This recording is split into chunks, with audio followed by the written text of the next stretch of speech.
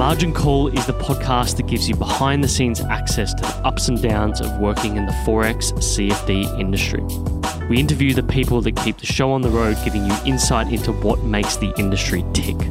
The series is guest hosted by myself, Jordan Michaelides, and produced by the team at Neural Media. To learn more, visit gomarkets.com/podcast. That's gomarkets.com/podcast. Or take a look at the Go Markets suite of products at gomarkets.com. Go Markets is a derivatives broker, and Jordan Michaelides is the managing director of Neural Media.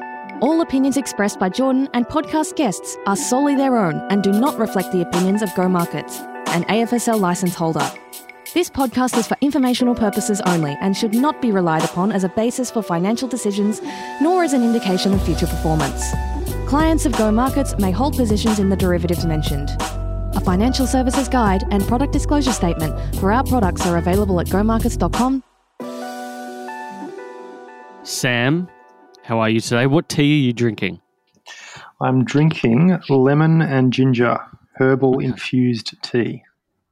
Nothing better for a podcast, you know. That it gives you that real deep thinking sort of vibe, and it's good for your voice as well. Indeed, I hear it helps with the broadcasting and the quality of the conversation as well. Now you're in Sydney. But I know you grew up in Melbourne, and it had me thinking about your own childhood. And I was curious, what's sort of your earliest memory from your childhood? Oh, gosh, there's so many. But I grew up in the country, actually, rural Victoria, and always living on farms. And my parents actually started a zoo up in northeast Victoria, which is still there now. So no way. Pretty interesting childhood growing up, where we had probably about 14 monkeys and bison, crocodiles, alligators. Whoa. What's the zoo called? Mansfield Zoo. Oh, yeah. I know Mansfield. So it's still there, and I think it's become quite popular over the years. But yeah, we built that from scratch. When we had the farm, there was literally just paddocks and lions. We had a few lions there as well. So it's quite an interesting upbringing. We thought it was normal. My brothers and I thought it was normal, and then everyone else was like, nah, most people don't have lions in their backyard. What is there any, because you always see these, you know, during the 80s and 90s, I wouldn't say hobby zoos, but more localized zoos were sort of a trend, particularly in America, right? And you always see these sort of documentaries of these families who grew up with like a pride of lions living in their house and stuff like that. Is there any weird and wacky stories like that you have as a kid? Oh, so many. I guess one that comes to mind is one Christmas we were sitting there and just kind of open presents, and we were sitting there having like a Christmas breakfast, and one of my brothers said, "Hey, there's a monkey out."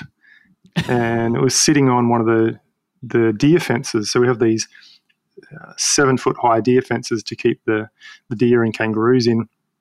And the monkeys had their own enclosure, which had double gates and locks. And my dad said something like, "Oh, don't be stupid, the monkeys can't be out." And we're all like, "Oh, yeah, whatever." And he's like, no, serious, there's a monkey out sitting on one of the deer posts. And so we got the binoculars and had a look, and sure enough, one of the monkeys had got out of the cage and was sitting on the post. What we discovered when we got down closer, because we obviously had to go and catch it, if they get into the national park behind the property we had, then there'd be big problems. But as we got closer, we realised that 4 or 5 of his mates were out as well. Oh, my God. And so they'd watched whoever had gone in to feed them last. They'd been watching how to open the gates, and there's 2 gates they've got to get through with locks. And so they'd been watching us feed them and how you get through the gates, and they figured out how to unlock the gates and get out. So we spent all of Christmas Day running around 120-acre paddocks with nets trying to catch monkeys. And They're rhesus macaques. I don't know if you've ever seen rhesus macaque monkeys, but they've got these massive incisor teeth that almost look like fangs. So, yeah, it was, but that's just a typical kind of day growing up, I guess. Were there particular lessons or principles that you still hold to this day that either of your parents taught you? Like for me, it was sort of indirectly seeing the hard work of my father. So I always found that hard work was something that really stuck with me. Is there something like that for you? Yeah, absolutely. I guess our whole family, when you grow up on a farm, it's you learn to work very hard from a very young age. I remember, like digging post holes as a 6-year-old. But, and then you move more into the entrepreneurial space, and people say it's not about working hard, it's not about hustling, it's about thinking smarter. And while there's validity to that, it's like if you can sit there and you can think about the post hole and you can think about a smarter way to dig a post hole, but at the end of the day, if you don't dig a post hole, the post hole is not getting dug. I like that. It's very true. Yeah. You've had quite an interesting career as an entrepreneur. I remember looking at your LinkedIn profile. You've had a car detailing business, a pizza cafe. You eventually founded Think Big Online, which you were in for 10 years. I want you to tell the audience about this marketing campaign for the pizza cafe that had the line of people out the door, 20 minutes down the street for 3 hours for 2 weeks. Tell me about that. That was, it was so long ago, but it was one of those things where actually had a tip from someone else who owned a pizza shop, and they said, just be careful with your marketing, just put it out in stages, and otherwise you potentially get slammed with too many customers if your offer is too good. And I bought this rundown pizza shop in Burwood in Melbourne, and I thought, all right, well, I love the marketing side of things, and that's part of the reason I got into business. That particular business. And so I went all out and didn't take the advice of the guys that had previously said, just take it easy, do it step by step. And, I can't remember what the offer was exactly, but it was a very good lesson in just how powerful it can be when you get an offer to audience match. It was a complete catastrophe, mind you, like people waiting in line for hours and, being, almost irate that things were taking so long because we just didn't have the production capacity and weren't expecting it to work so well. But, definitely a good lesson in marketing. I guess the hidden lesson there is, you test small and then you scale big, which is something that I've taken all through my marketing and business life, but also with trading as well. It's, if you have a new idea for trading, you're not going to test it at full scale, maybe test with smaller lot sizes or before you roll it out in full. Yeah, I think that approach of testing small is incredibly important. I mean, it's something we say it comes from the tech sector, but I really think it's like one of those things that's always existed in business life. And I mean, just looking at these array of businesses that you had before Think Big Online, I was curious, where do you think that sort of entrepreneurial attitude really came from? Definitely from my parents. My parents have always been entrepreneurs. My dad, I don't think he might have worked for one person in his whole life. But yeah, I mean, my first business was at 12 years old. Saved up some money on my slave labor money working on the farm, and built a hutch and bought 30 chickens, and started selling eggs to local families and restaurants. And that was kind of my first entrepreneurial thing. So yeah, you're right. It's probably in my blood. Yeah, I think one of those things with entrepreneurship is oftentimes it's sort of innate, because you've got to have personal traits or characteristics that allow you to be persistent enough, but also open enough to starting a business. And you can always see it when people fail in business.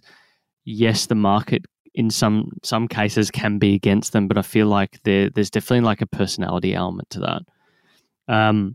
Your businesses today, you're now running, well, there's a few. Are you still operating Surge Technologies? Are you still a partner in that business? Yes, I am. Yeah. Okay, so you got Surge and Symbiosis Capital. I was intrigued, like a guy who's gone from, I guess, marketing to money markets or trading. Talk me through the change there. I know you originally had Bot Profits as sort of like your own personal trading vehicle, and it sort of snowballed into something else. But why get into money markets and move away from the marketing space? It's a good question. I've been asked this a couple times now. I actually originally started trading when I was 18 in 98. Okay. This is before, during, and then after the tech bubble. So I did trade for quite a few years there, and then kind of left it and went on the entrepreneurial journeys that we've spoken about, and then came back to it a few years ago as a means to create another income source. Most people, I guess, at face value, they think that digital marketing and trading currency markets are two completely different things, but they are actually very similar. The two fundamental things for both of them are maths and psychology. So with digital marketing, we weren't a branding agency, so we weren't just running feel good type ads. We're specialists in direct marketing, which means we create the marketing and then we're tracking everything and calculating for every dollar that we spent on the front end, what did that contribute to the bottom line of the business? Everything was tracked. So you really have to get good at your numbers and how you optimize those numbers at every step of the journey as clients go through. So that part, when you map it to trading, is absolutely so relevant for obvious reasons. And the psychology side of it as well is with marketing, you've really got to understand the psychology of the client and or the prospect and what they're going through, to move them through your marketing funnel.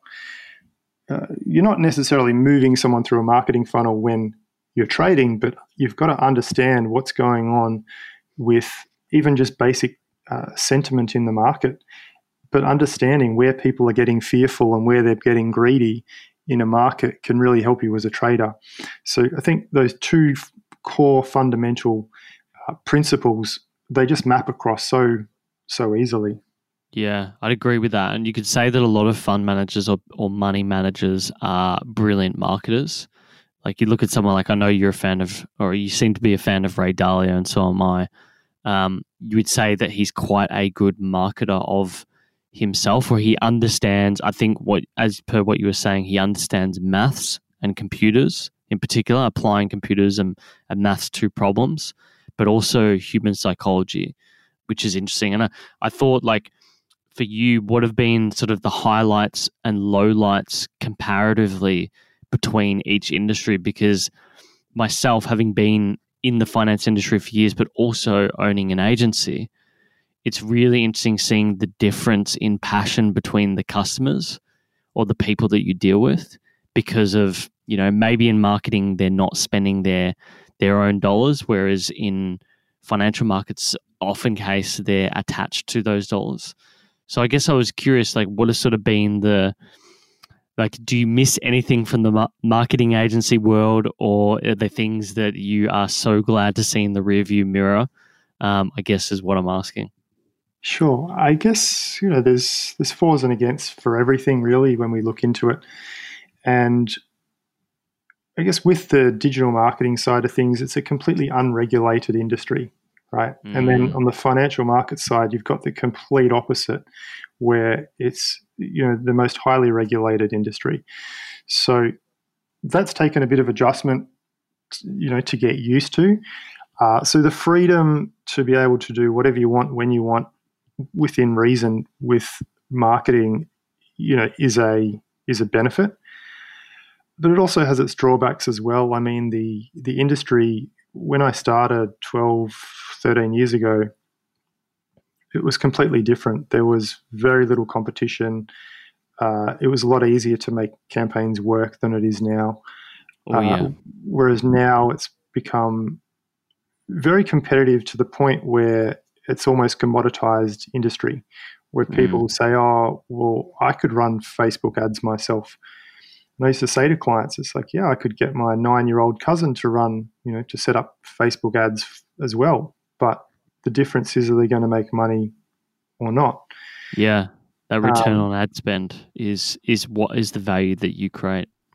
Exactly. And that's sometimes, I guess, with the marketing industry is that clients don't fully understand or fully appreciate, and they think it's more about the process of rather than the result of what's created from that. They're both results-driven industries. I mean, at Symbiosis Capital, we have a performance fee only model. So if the client's not eating, then we're not eating either. And I believe that's the best way to be, because it puts you in a situation where you need to raise your standards. You have to be better at what you're doing. If, there's many stories that you've probably heard as well where people will take management fees or upfront fees, exit fees, fees on top of fees to manage your money. And I think it's really a dying it's a dying way of doing things, because if the client is not being successful at the service or product that you're selling, then you don't have a sustainable business. Yeah. Well, I did find that very interesting, because I know that, I was just looking at the fees that you guys offer at Symbiosis, and it reminds me a lot of Renaissance Capital. I don't know if you've ever heard of them, but they're primarily a maths or algorithm-driven firm that have been around in the markets for 40, 50 years. But you guys, you have a considerably higher, fees in comparison to the market. I think it's like 36%. But then again, if you look at a lot of fund managers, let's just say you take all your big fund managers like UBS and any sort of fund, they've got, your 20% management fee. There might be a performance fee on top of that. You generally have some sort of 2% carry of sorts. And then there might be a bunch of other fees for transacting in and out of the fund as well. And you also publish your results on your website, which I find interesting. So what's your process and thinking around operating this fund? You guys have been open for a few months now, if I'm not mistaken. Yeah, so we've been building the business and the technology to trade for about the last 2.5 years. So we're predominantly, you mentioned Renaissance Technologies, they are exactly who we model off. So, that's our big goal, is to eventually, dethrone them as the global leaders in that space. And they're very good at what they do. I think they closed their fund to the public around 20 years ago, actually. Yeah, a long time ago. And yeah, they do, similar high returns, and their fees, what a lot of people don't realize is their fees are 5% management and 44% of performance. Wow. So some people say that our fees are high at 37%, but they're not really in comparison, considering that we're assuming a lot of risk as well. The client would say, well, we're assuming all the risk, and it's not really that case, because we've spent tens of thousands of hours and millions of dollars to get to where we are to be able to trade the way we do. So we've assumed a lot of risk to get to this point to now only offer a performance fee model. However, the institutions prefer, they prefer lower returns and a management fee plus a performance fee. So we do have a different model for those guys. But for the general wholesale clients, it's a performance fee only model. You're obviously applying primarily, like we were talking about, Renaissance AI and bot-driven strategies. Just looking at the applications of these bots, I'm pretty sure at Renaissance they're quite agnostic in terms of the markets they approach. Would you consider yourself a CIO or an operator who's trying to help, your maths whiz build systems that then get applied in any market. How are you viewing that side of things? Well, it's an interesting question, and we build everything based on universal principles that don't change. So at the moment, we only trade foreign exchange. But it's not to say that our models won't work in the stock market or any other markets for that matter.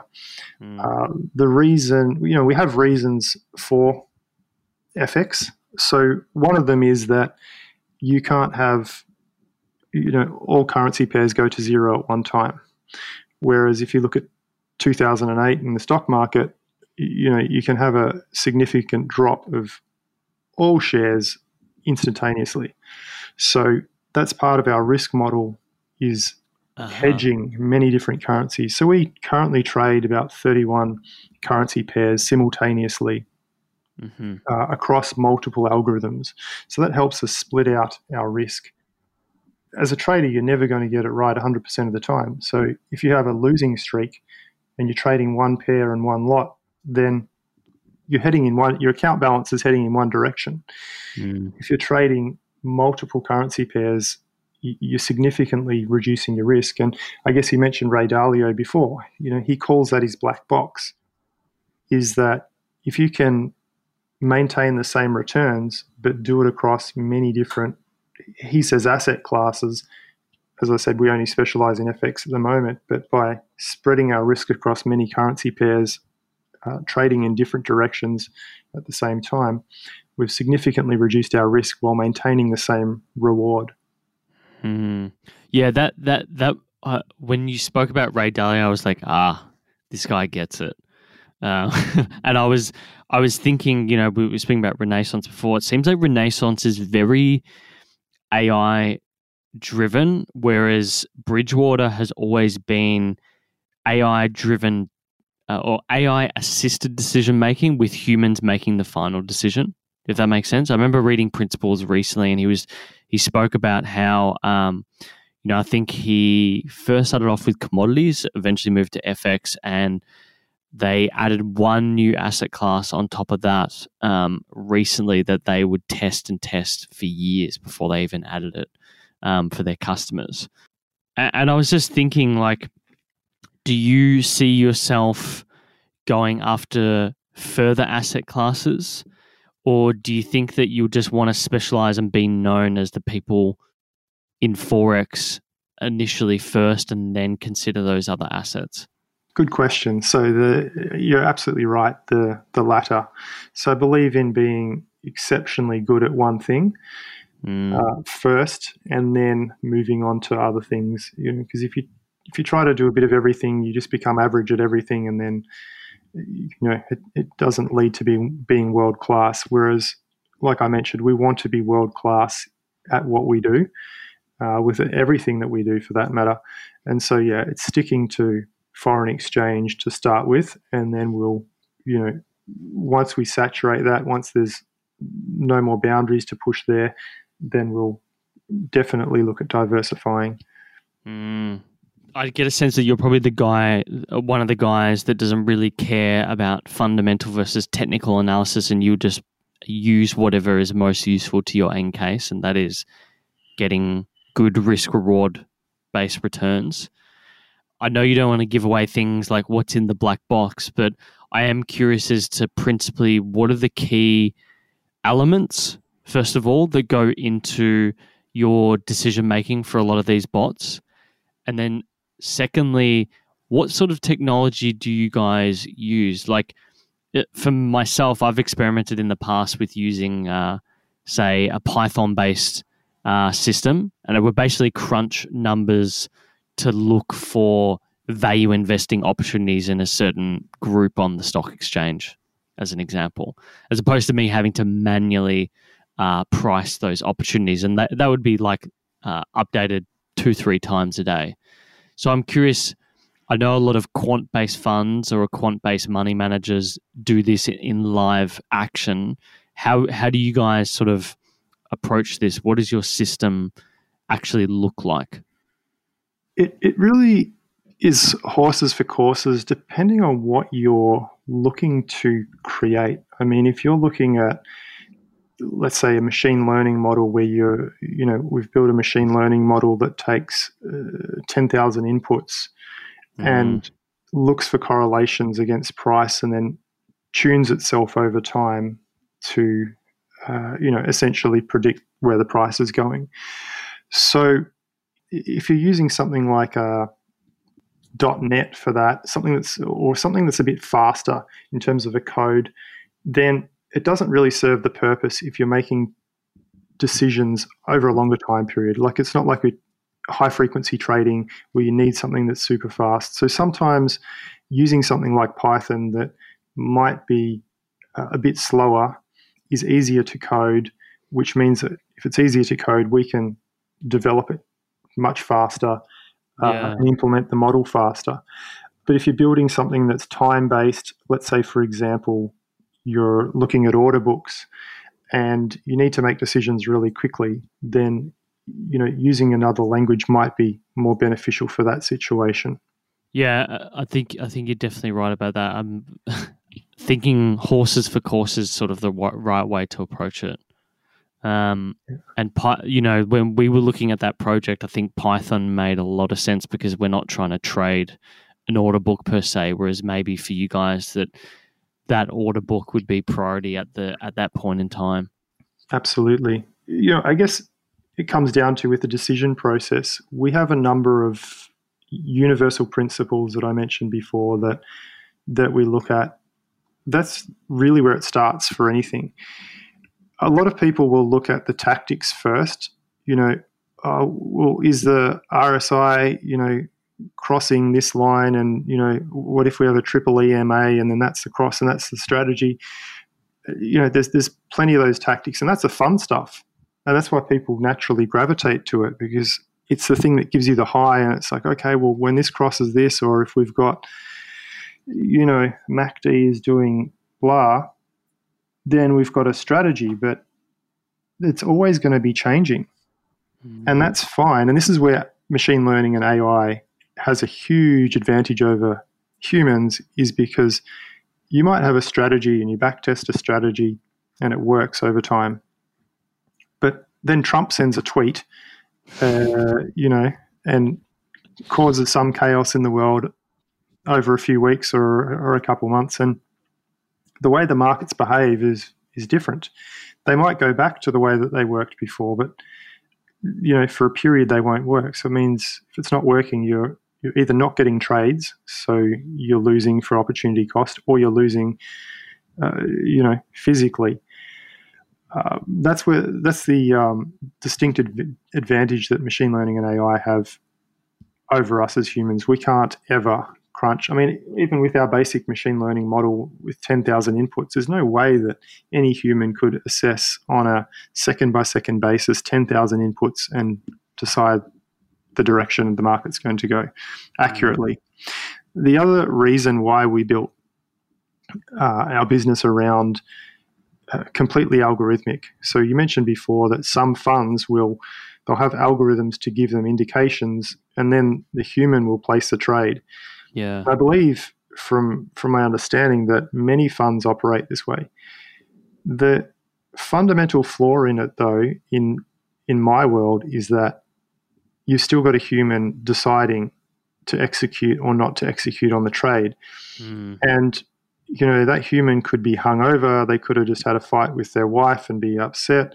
We try to manage our emotions is one part of it, but also our internal biases that we've gathered over time, whether we like to think that we have them or not. We all have biases.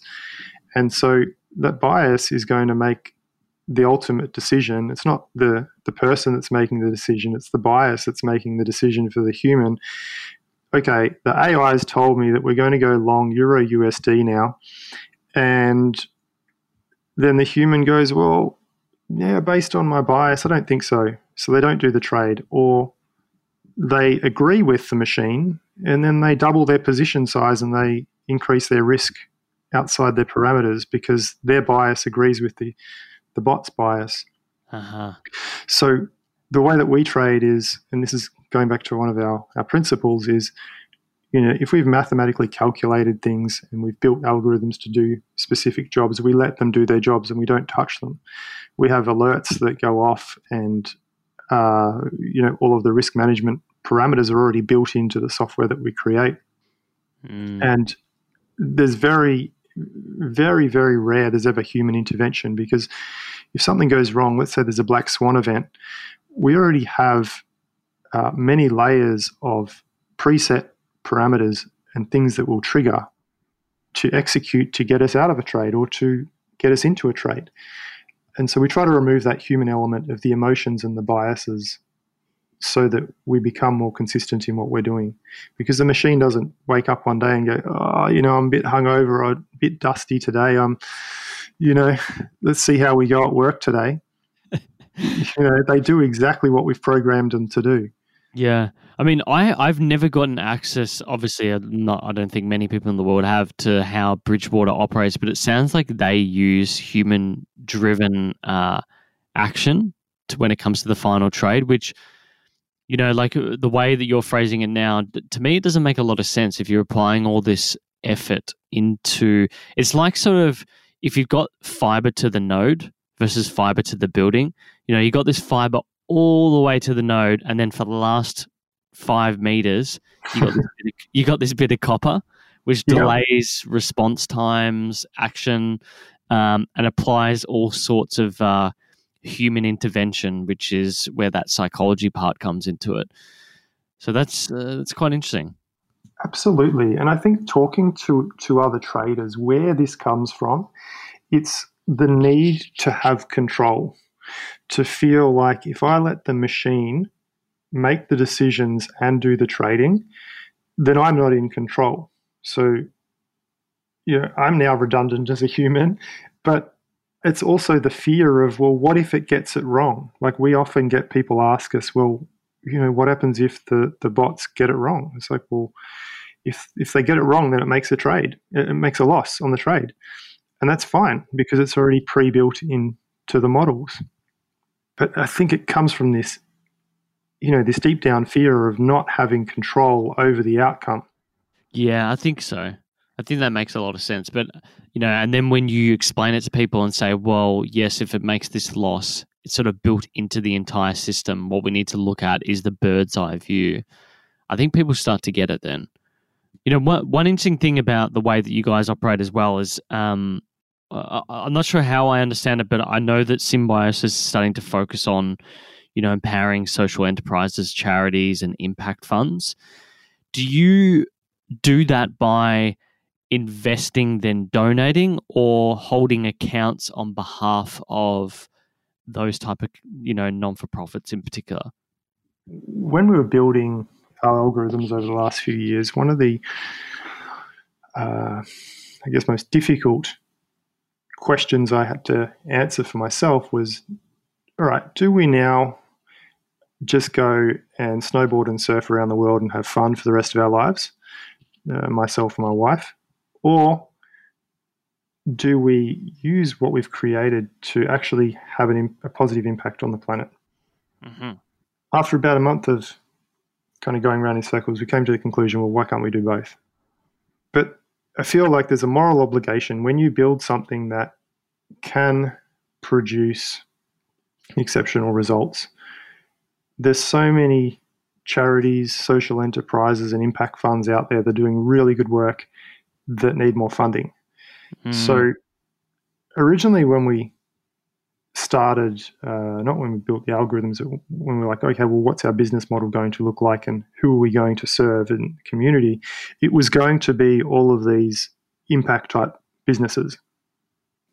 We've actually calculated that on average, we could help an average impact enterprise, let's call them, have 7.59 times more impact on the planet over a 10-year period if they were to invest with us based on historical returns. So they were our ideal clients to go to these guys and to be able to essentially trade for them, make funds for them so that they could go and, if it was feeding homeless people, if they could feed 1,000 people before, they can now feed 7,590 people now over a 10-year period.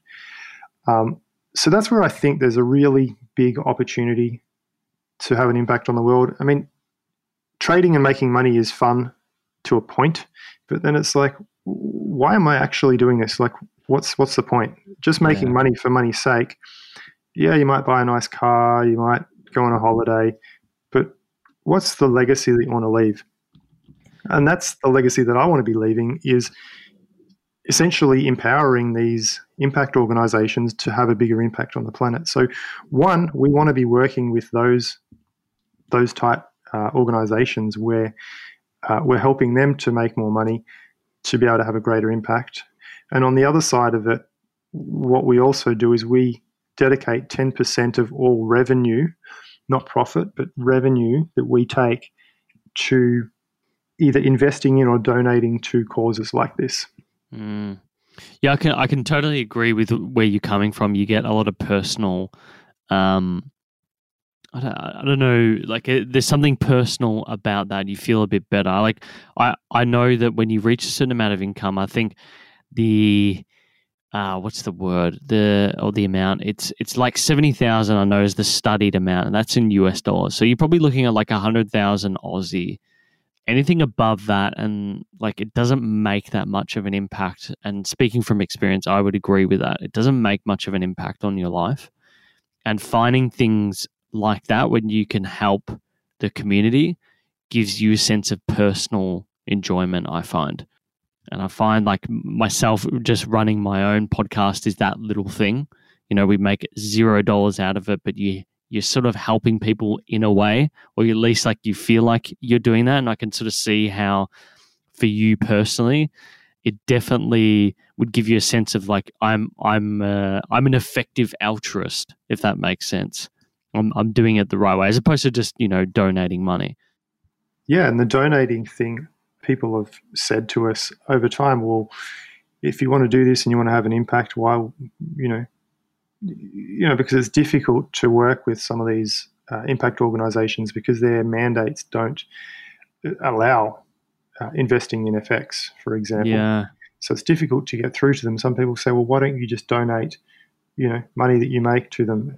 And what they don't understand is the leverage by helping them is infinitely more bigger than just donating money. We were speaking a lot about Ray Dalio earlier. I guess I'm curious, who are the leaders that you've picked information from and that you like reading about regularly? From a business perspective and a pioneer, I'm a fan of Elon Musk. It's actually it's a phrase that Donald Trump coined quite a few years ago, which is if you're going to be thinking, you may as well be thinking big.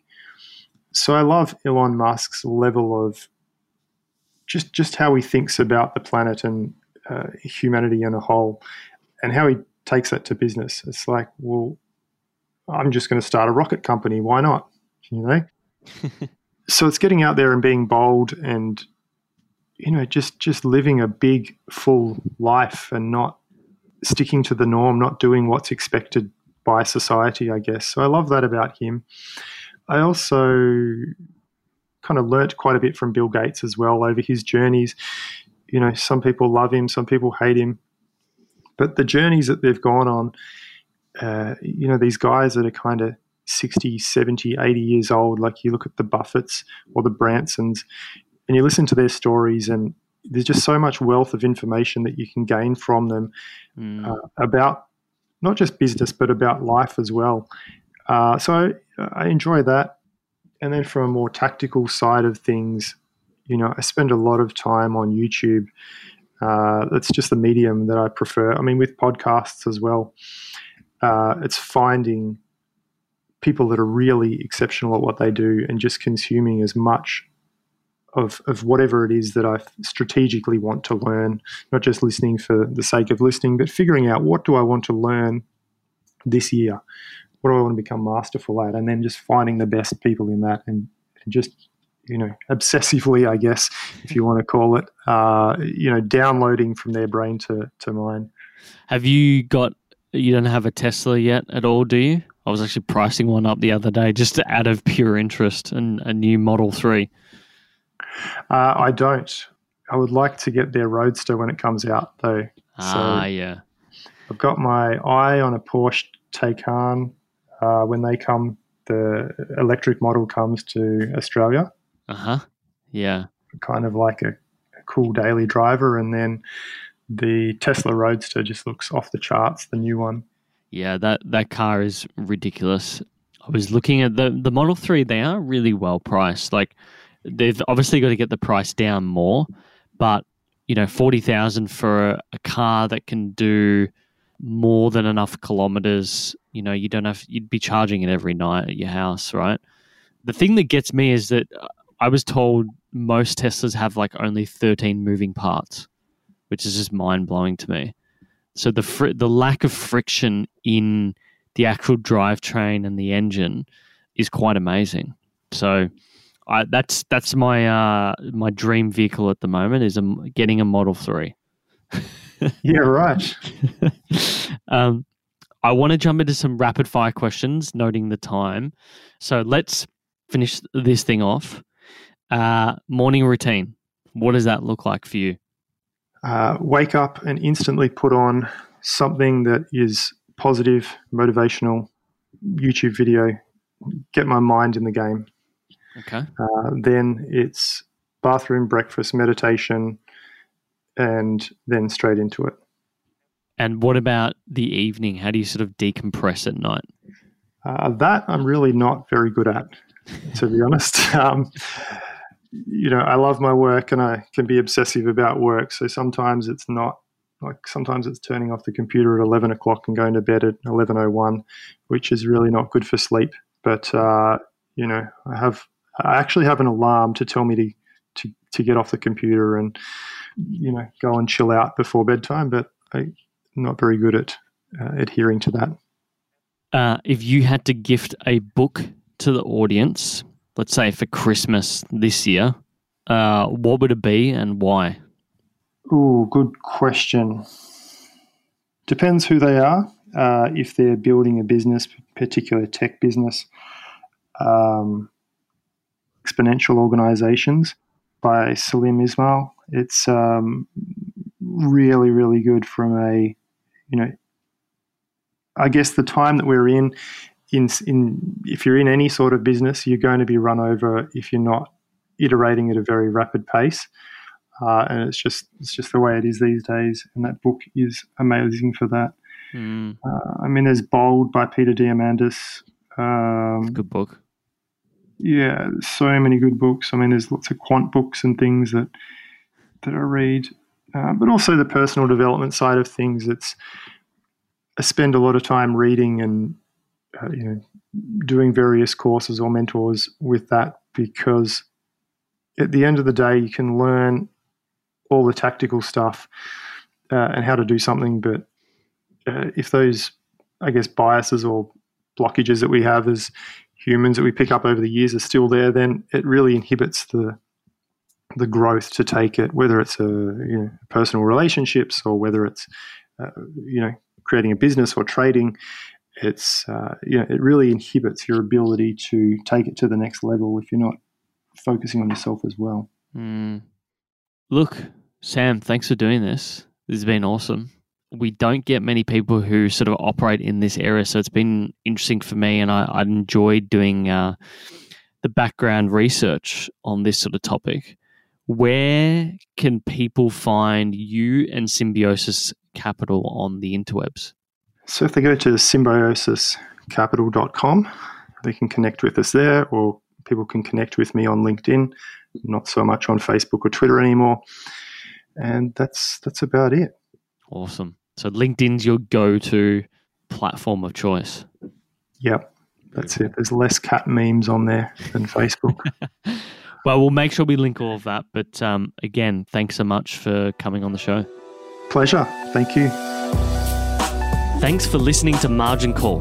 Before you run off, make sure you subscribe on your podcast app to get first access to new episodes, and consider sharing this with a friend who loves the Forex CFD game. Don't forget to like us on Facebook, Twitter, Instagram, or YouTube by searching Go Markets. That's GOMARKETS. Until next time, thanks for listening.